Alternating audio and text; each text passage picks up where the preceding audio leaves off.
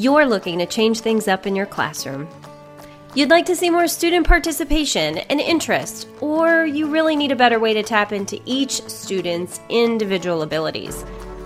Maybe you're happy with everything in your classroom and you're just that teacher who will stop at nothing to provide the very best opportunities for your students, so you're always open to hear more good news. Well, let me personally welcome you to the Student-Centered Science Teacher Podcast. I'm your host, Lisa Carosis. I'm a secondary science teacher with 11 years experience teaching at-risk students in a distance learning cyber model.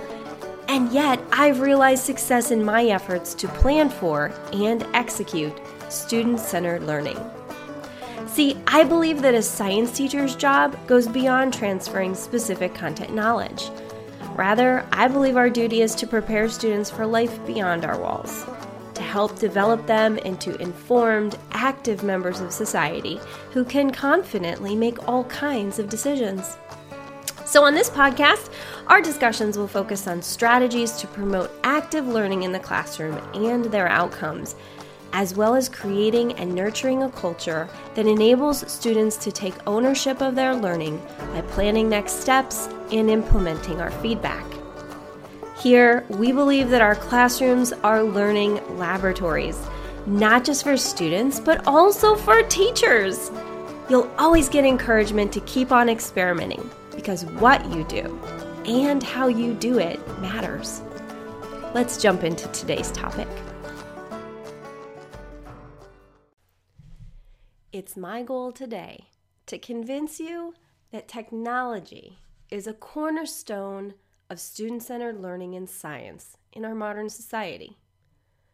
But first, this self-proclaimed tech guru wants you to know that this past week, I discovered a huge error on my website, one that might be impacting you. I'm not sure I've ever mentioned it before, but I am a one-woman show over here. I write and produce the podcast, publish lessons and supporting educational products for sale, market my little business, and serve as a webmaster for the Lab in Every Lesson website. I actually love learning all these new things. I experience very little frustration working it all out, but that doesn't mean that I don't make mistakes along the way. That's learning after all, right? In several podcast episodes, and in the show notes of each episode, I've encouraged my listeners who love what they hear to share a review or a social shout out. I've directed you to the podcast area of my website where I offer a free lesson product as a gift for doing so. As it turns out, the form isn't showing these days. I can't find the source of the problem, and I need to connect with a true professional on the issue. But please check back soon to learn when it's ready for your kind words. I've heard from several of you individually, and the word that keeps coming up in communications with some listeners is the word inspiring. Thank you so much for that. Knowing I'm not only giving you helpful, actionable information, but also supporting you with the confidence to move forward, at any rate, slow or full speed ahead, hits the nail on the head for me. I'm inspiring you, and knowing that motivates me to bring you more. So please do share those reviews to help grow the community of science teachers seeking to fulfill deeper, more meaningful goals than just proficient test scores. And if you don't teach chemistry, don't discount that gift I'll send you in return. When the website works again, that is. Many of my lessons are versatile and could be applied to different science courses. Now, you might have chosen this episode to listen to with the expectation that I'd share for you the best technology for student-centered learning in science. Unfortunately, you're not going to get that today. Sure, I'll give you some examples of my favorite technologies, but the fact is that I can't possibly know the best because there are just so many out there. Each and every day, I swear I discover yet another amazing tool I'd love to try. The other thing, they all have a unique and focused purpose. So I'd rather spend my time with you today describing 5 ways that the integration of select technology in general, is going to leverage your attempt to create a more student-centered classroom environment. And guess what? These 5 ways span every aspect of your job as a teacher, from content area expert to social emotional support and family connection extraordinaire. Let's start with using technology to deliver instruction. Now, if this is the first episode of the podcast you've heard, you should know that this is my 12th year as a cyber school science teacher. If, when you learn that, you're inclined to assume that means I'm a technology pro just because that's how I connect with my students every day, you wouldn't be wrong. While I do consider myself advanced on the spectrum of technologically savvy and capable, I can assure you that I have some colleagues who've worked in the same role as long as me who don't hold the same opinion on the role of technology in the classroom. Everything is what we make it, friends. For me, I've chosen to embrace the opportunity and explore the possibilities that my unusual learning model presents. That has meant leaning heavily on technology, not only to connect with my students, but also to deliver my content in a meaningful and lasting way. Truly, it was only after I created this library of lessons that I realized how my content, chemistry content, couldn't be better delivered with a hands-on experience. Yes, you heard that right. Chemistry content couldn't be delivered better with a hands-on experience. Not to get to those core ideas anyway. If you are new here, you'll definitely want to go back and listen to the episode about creating learning experiences for student-centered learning for a more detailed account of why and how technology makes constructivist learning models more accessible. Things like active learning, discovery learning, inquiry learning, the 5E lesson plan. For now, though, I'll remind my existing audience that the Lab in Every Lesson chemistry curriculum relies on technology to provide students with access to virtual explorations which allow them to answer a series of guided questions. In essence, to promote the uncovering of the main ideas or answers to essential questions related to the lesson being delivered.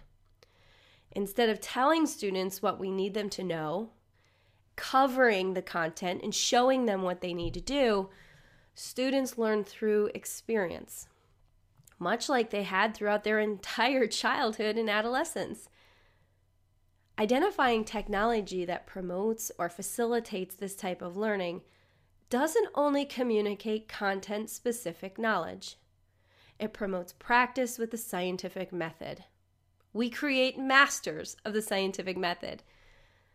In Pennsylvania, where I teach, there's a single standard relating to practicing the scientific method.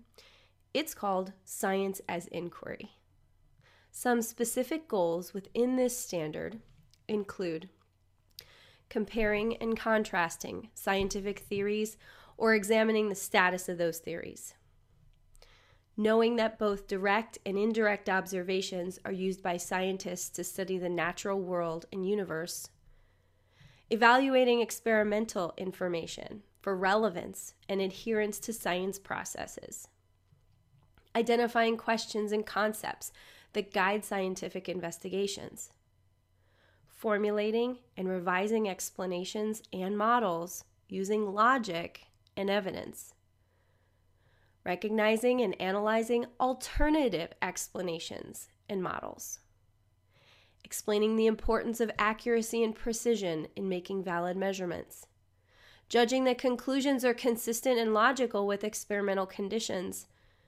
Interpreting results of experimental research to predict new information, propose additional investigatable questions, or advance a solution. And finally, communicating and defending scientific arguments. Now, do hands-on activities and experiments satisfy these criteria? Heck yes. Is it realistic for you to deliver them every day? Maybe so, maybe not.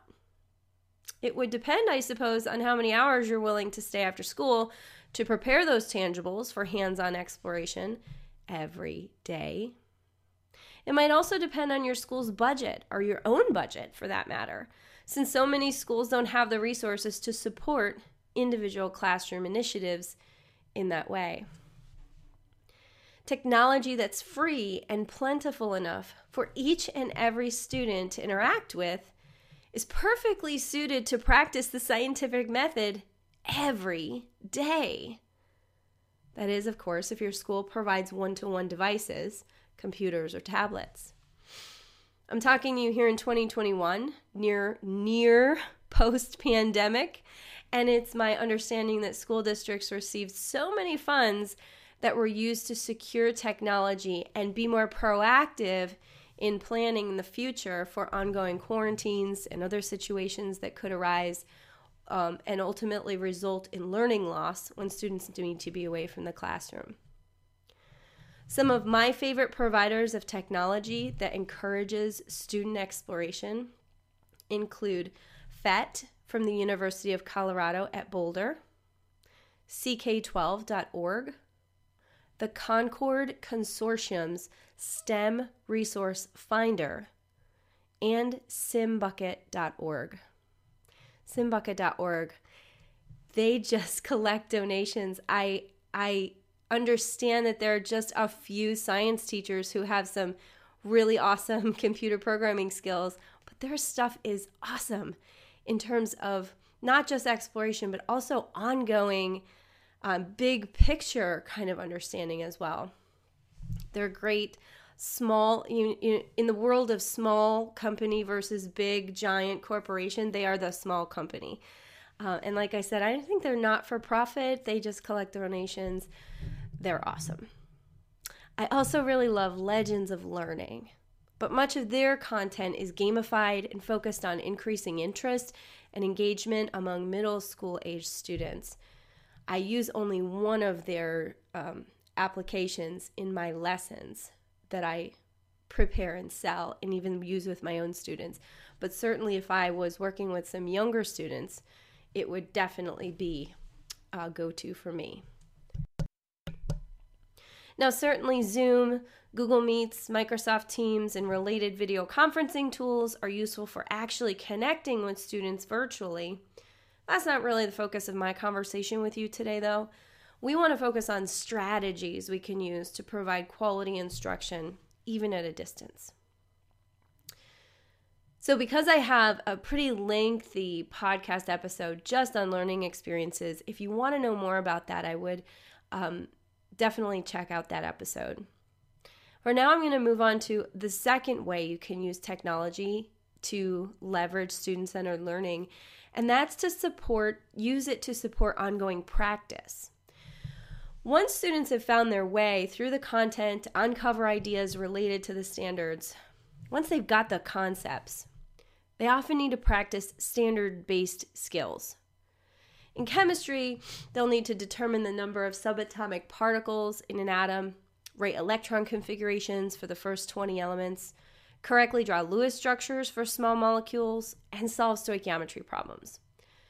In biology, though, students might need to arrange living organisms according to their kingdom and species, or solve Punnett squares to predict the outcome of genetic combinations.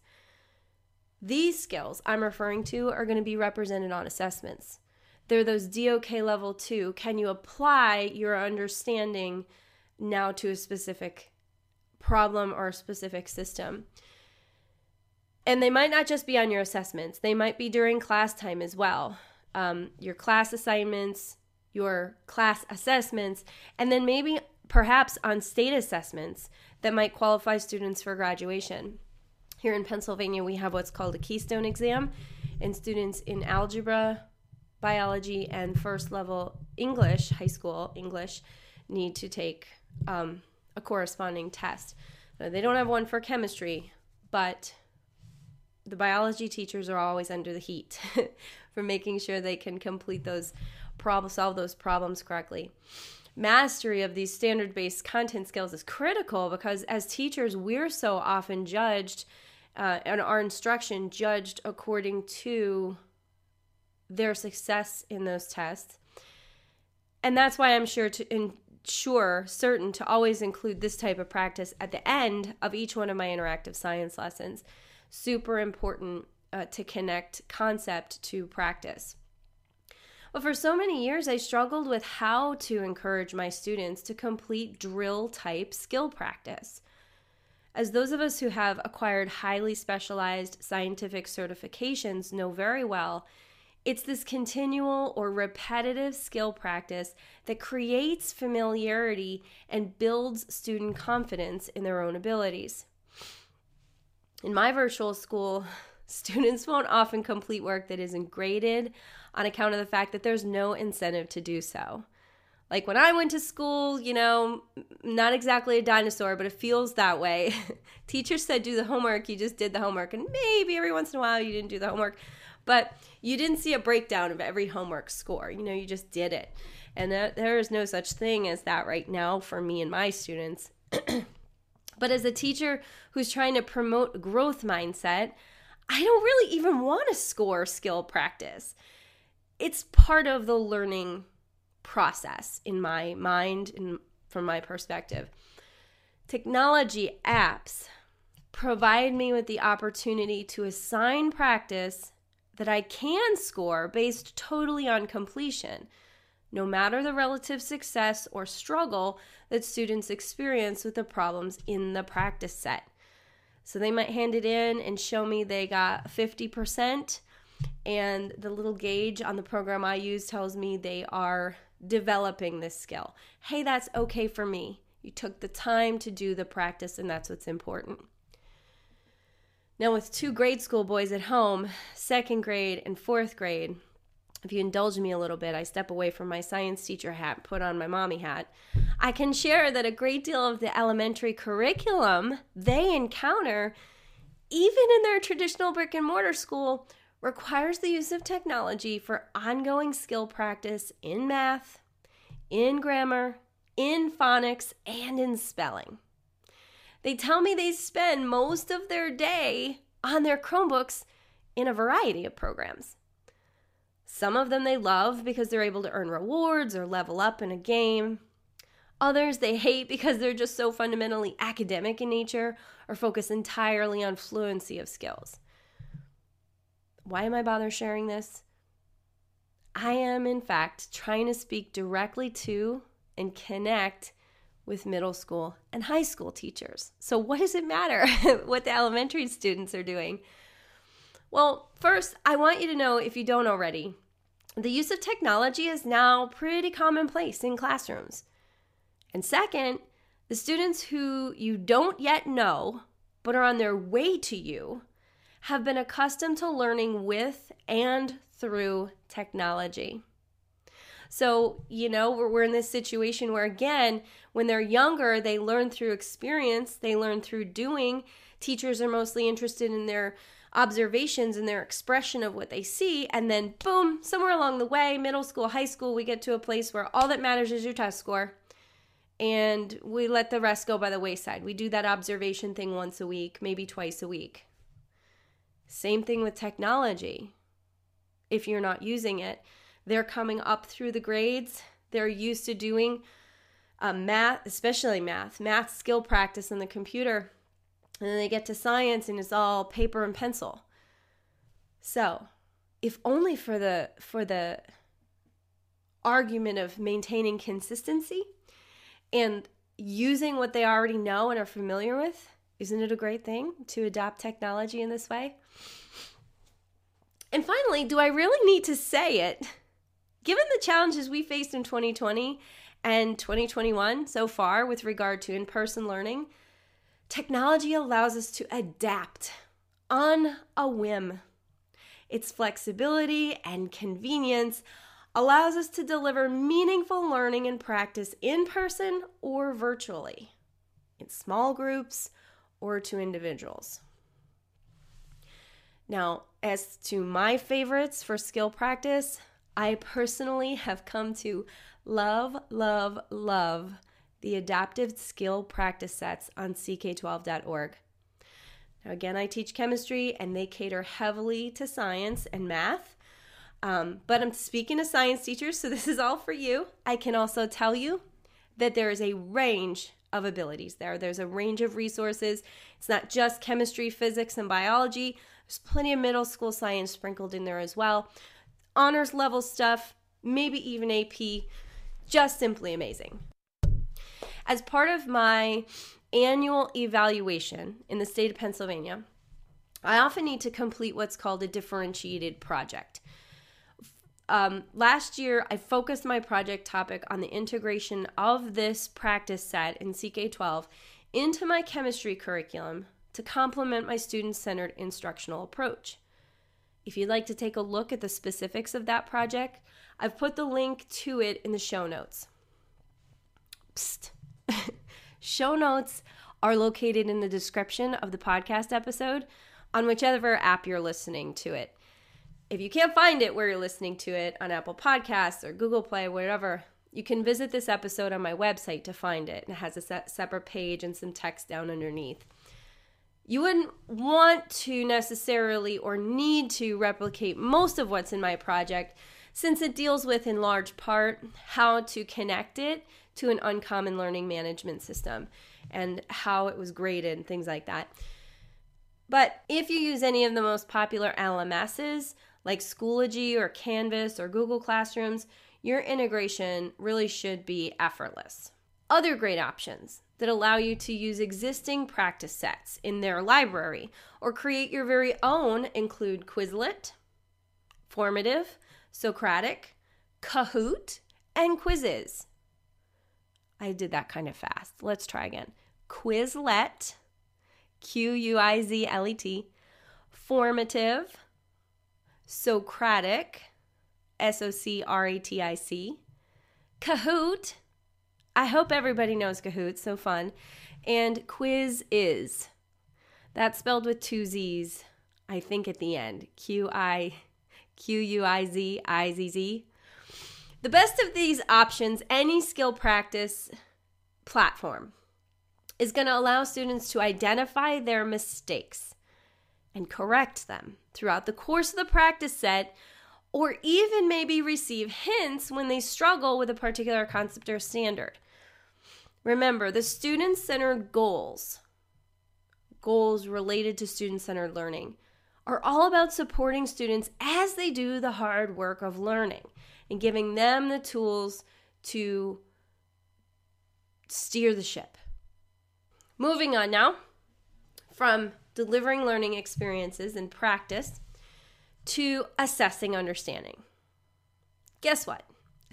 Most programs that can be used for skill practice can also be adjusted to assess understanding and deliver assessments.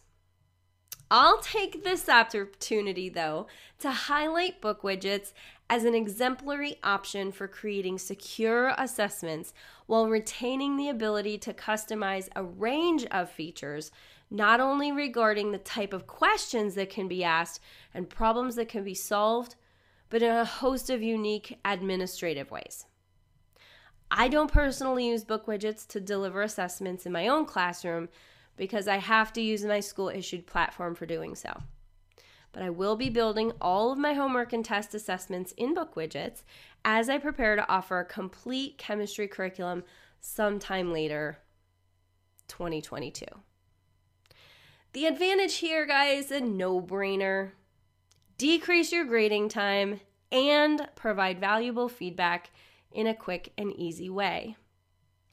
With regard to student-centered benefits, perhaps if the assessment is connected to an LMS or stored in a cloud, the ability for students to learn and reflect on their scores or specific feedback to their responses on an assessment as soon as they're evaluated and published allows them some additional aspect of control over the learning process.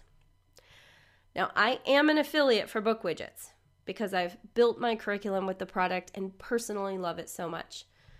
What that means is that in addition to earning a portion of the subscription sales of the product, I also partner with them to provide teachers with unique opportunities to try the product. So also, fun nugget today in the episode, in the show notes, again, scrolling down on my website, episode page or in your Apple Podcast description of this episode, Google Play, wherever you're listening, is a link. And this link can be used to redeem an additional 30 days free on the platform. Wait now. To be clear, BookWidgets already offers a 30-day trial for new accounts. Connecting using this link would permit you an additional 30 days. That's 60 days total free to test drive the technology before committing to an ongoing subscription. It's super important for me to bring this to you all because I carry on about it so much and they know that and I'm sure they're grateful. But when we're trying new technology, you never want to jump in completely head first, especially making that financial commitment unless you're really sure not only that it's something that's useful, but something that you personally can see your way through and manage, and that you're sure going to use in the long term. And I think, giving you that extra intro period is very helpful in that regard. Okay, so we've got delivering learning experiences, providing skill practice, and assessing student learning. Let's move to using technology to create a catalog of student work and using technology to communicate with students and families. These two are going to kind of meld together in one piece here. I'm going to talk about them both at one time. Think about it. What science teacher doesn't want their students to keep a science notebook detailing their investigations? For that matter, what scientists don't keep a science notebook detailing their investigations? None. Zero, zip, nada. Remember, student-centered learning in science has students emulating the work of real scientists, complete with notebooking practices. Cloud-based technology allows us to do that now. And, oh yeah, email might be an antiquated way of communing with students and families. Did you know that? I realize some teachers create social accounts on Facebook, Twitter, or more school and family-friendly platforms, but there are a number of programs that facilitate communication between students and families and as an extension of the learning experience or skill practice or assessment features they offer.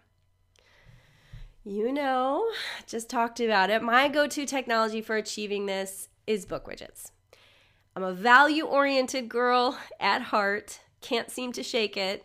So if I can find a single thing that does it all, or at least most of what I need, I don't mind paying a subscription fee or a one-time fee.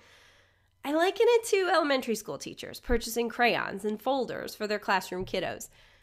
Just because I'm a cyber school teacher doesn't mean there is no way for me to augment school resources. Now, BookWidgets isn't going to create a folder or journal in the cloud for your students. However, assuming you enable the feature, students can download their work and keep it in folders on their computer as a digital collection to refer back to. This is what I recommend my students do. Teachers can also provide feedback to students directly through the program via email when students are rostered in the program. So it does entail adding your class lists in there. That's always something you want to probably receive authorization from leaders in your district, administration, for privacy reasons. Honestly, that's something I just realized this year. I kind of had this, someday I'll do a podcast episode on it, but I have a lot of research to do with privacy and technology in schools. There's all this technology out there. I thought I could just pick and choose what I want to use and then go. But my school has now grown a list of prohibited programs, and I am shock and awe about some of the programs that are on there. So, just a disclaimer as I'm talking about technology and encouraging you to incorporate it if you don't, or to incorporate it more if you have it just sprinkled in, do be aware that your school might have some policies surrounding it. And if you don't currently use them or you're not familiar with those policies, it's probably something you should do before moving on. Now, something new I'm using in my classroom this year is Seesaw. Seesaw does operate on cloud-based technology. Activities students complete on the platform are curated into a journal that builds over time. Not only does this complement students' ability to monitor their own learning and receive feedback, it also enables them to respond to feedback. You can have this ongoing conversation with students about their work, about their understanding. When you work in a distance program like I do, that's critical. But in a classroom environment, you may not have the opportunity during class. I'm talking to you, middle school, high school teachers. You only see one group of students for maybe 50 minutes a day, an hour, maybe an hour and a half, 90 minutes if you're working on a block schedule or something. You may not have the opportunity to comment thoroughly on everybody's everything every day. But maybe you can block off a half an hour for that at the end of the day or during your prep to go through everyone's work and see what they did and create those connections. And that's how I use it. It allows me to look back at specific assignments for specific students at any point throughout the school year. And as I understand it, Seesaw is marketed to elementary teachers more heavily than secondary teachers. I could have that wrong, but if you go to their website, you're probably going to see little kids, videos of little kids doing their thing. I know my son in 4th grade used it. I know they used it in kindergarten. And in those environments, it was heavily about connecting with families. I get to see what they do every day. But maybe that's not our focus in middle and high school. Let me just tell you that this year, it's saved me in a major way. My cyber school removed our collaborative meeting software, which had so much functionality. Most of the functionality I used to deliver my lessons, and created a really very super stressful onboard to the school year. Seesaw hasn't disappointed me yet, though, in its versatility as a substitute, and I really feel strongly that it complements student-centered learning in its very design. And the sheer number of ways you can customize the experience and the outcomes related to lesson design, objectives, the whole kit and caboodle. It has the added benefits of accessibility and convenience in the form of an app available on Android and Apple devices. Now, my students, they're like, ooh, it's on the app. And I'm meeting with them on the computer, and they're saying, can I complete this on the app? And all I can imagine is their little big fat fingers on this little tiny phone, and I'm wanting them to write me a paragraph, and they're trying to do that in Seesaw. And so, as is the way for my cyber school, I say, you may do what you feel most comfortable with. However, I would highly recommend you do it on the computer just because of the nature of work I assign. It's not like they're going to be taking selfie videos and talking on this platform. I really want them to do some hard work and some skill practice right in there. The family sharing feature also is especially unique in Seesaw and could prove helpful in your efforts to keep parents and guardians informed of student progress.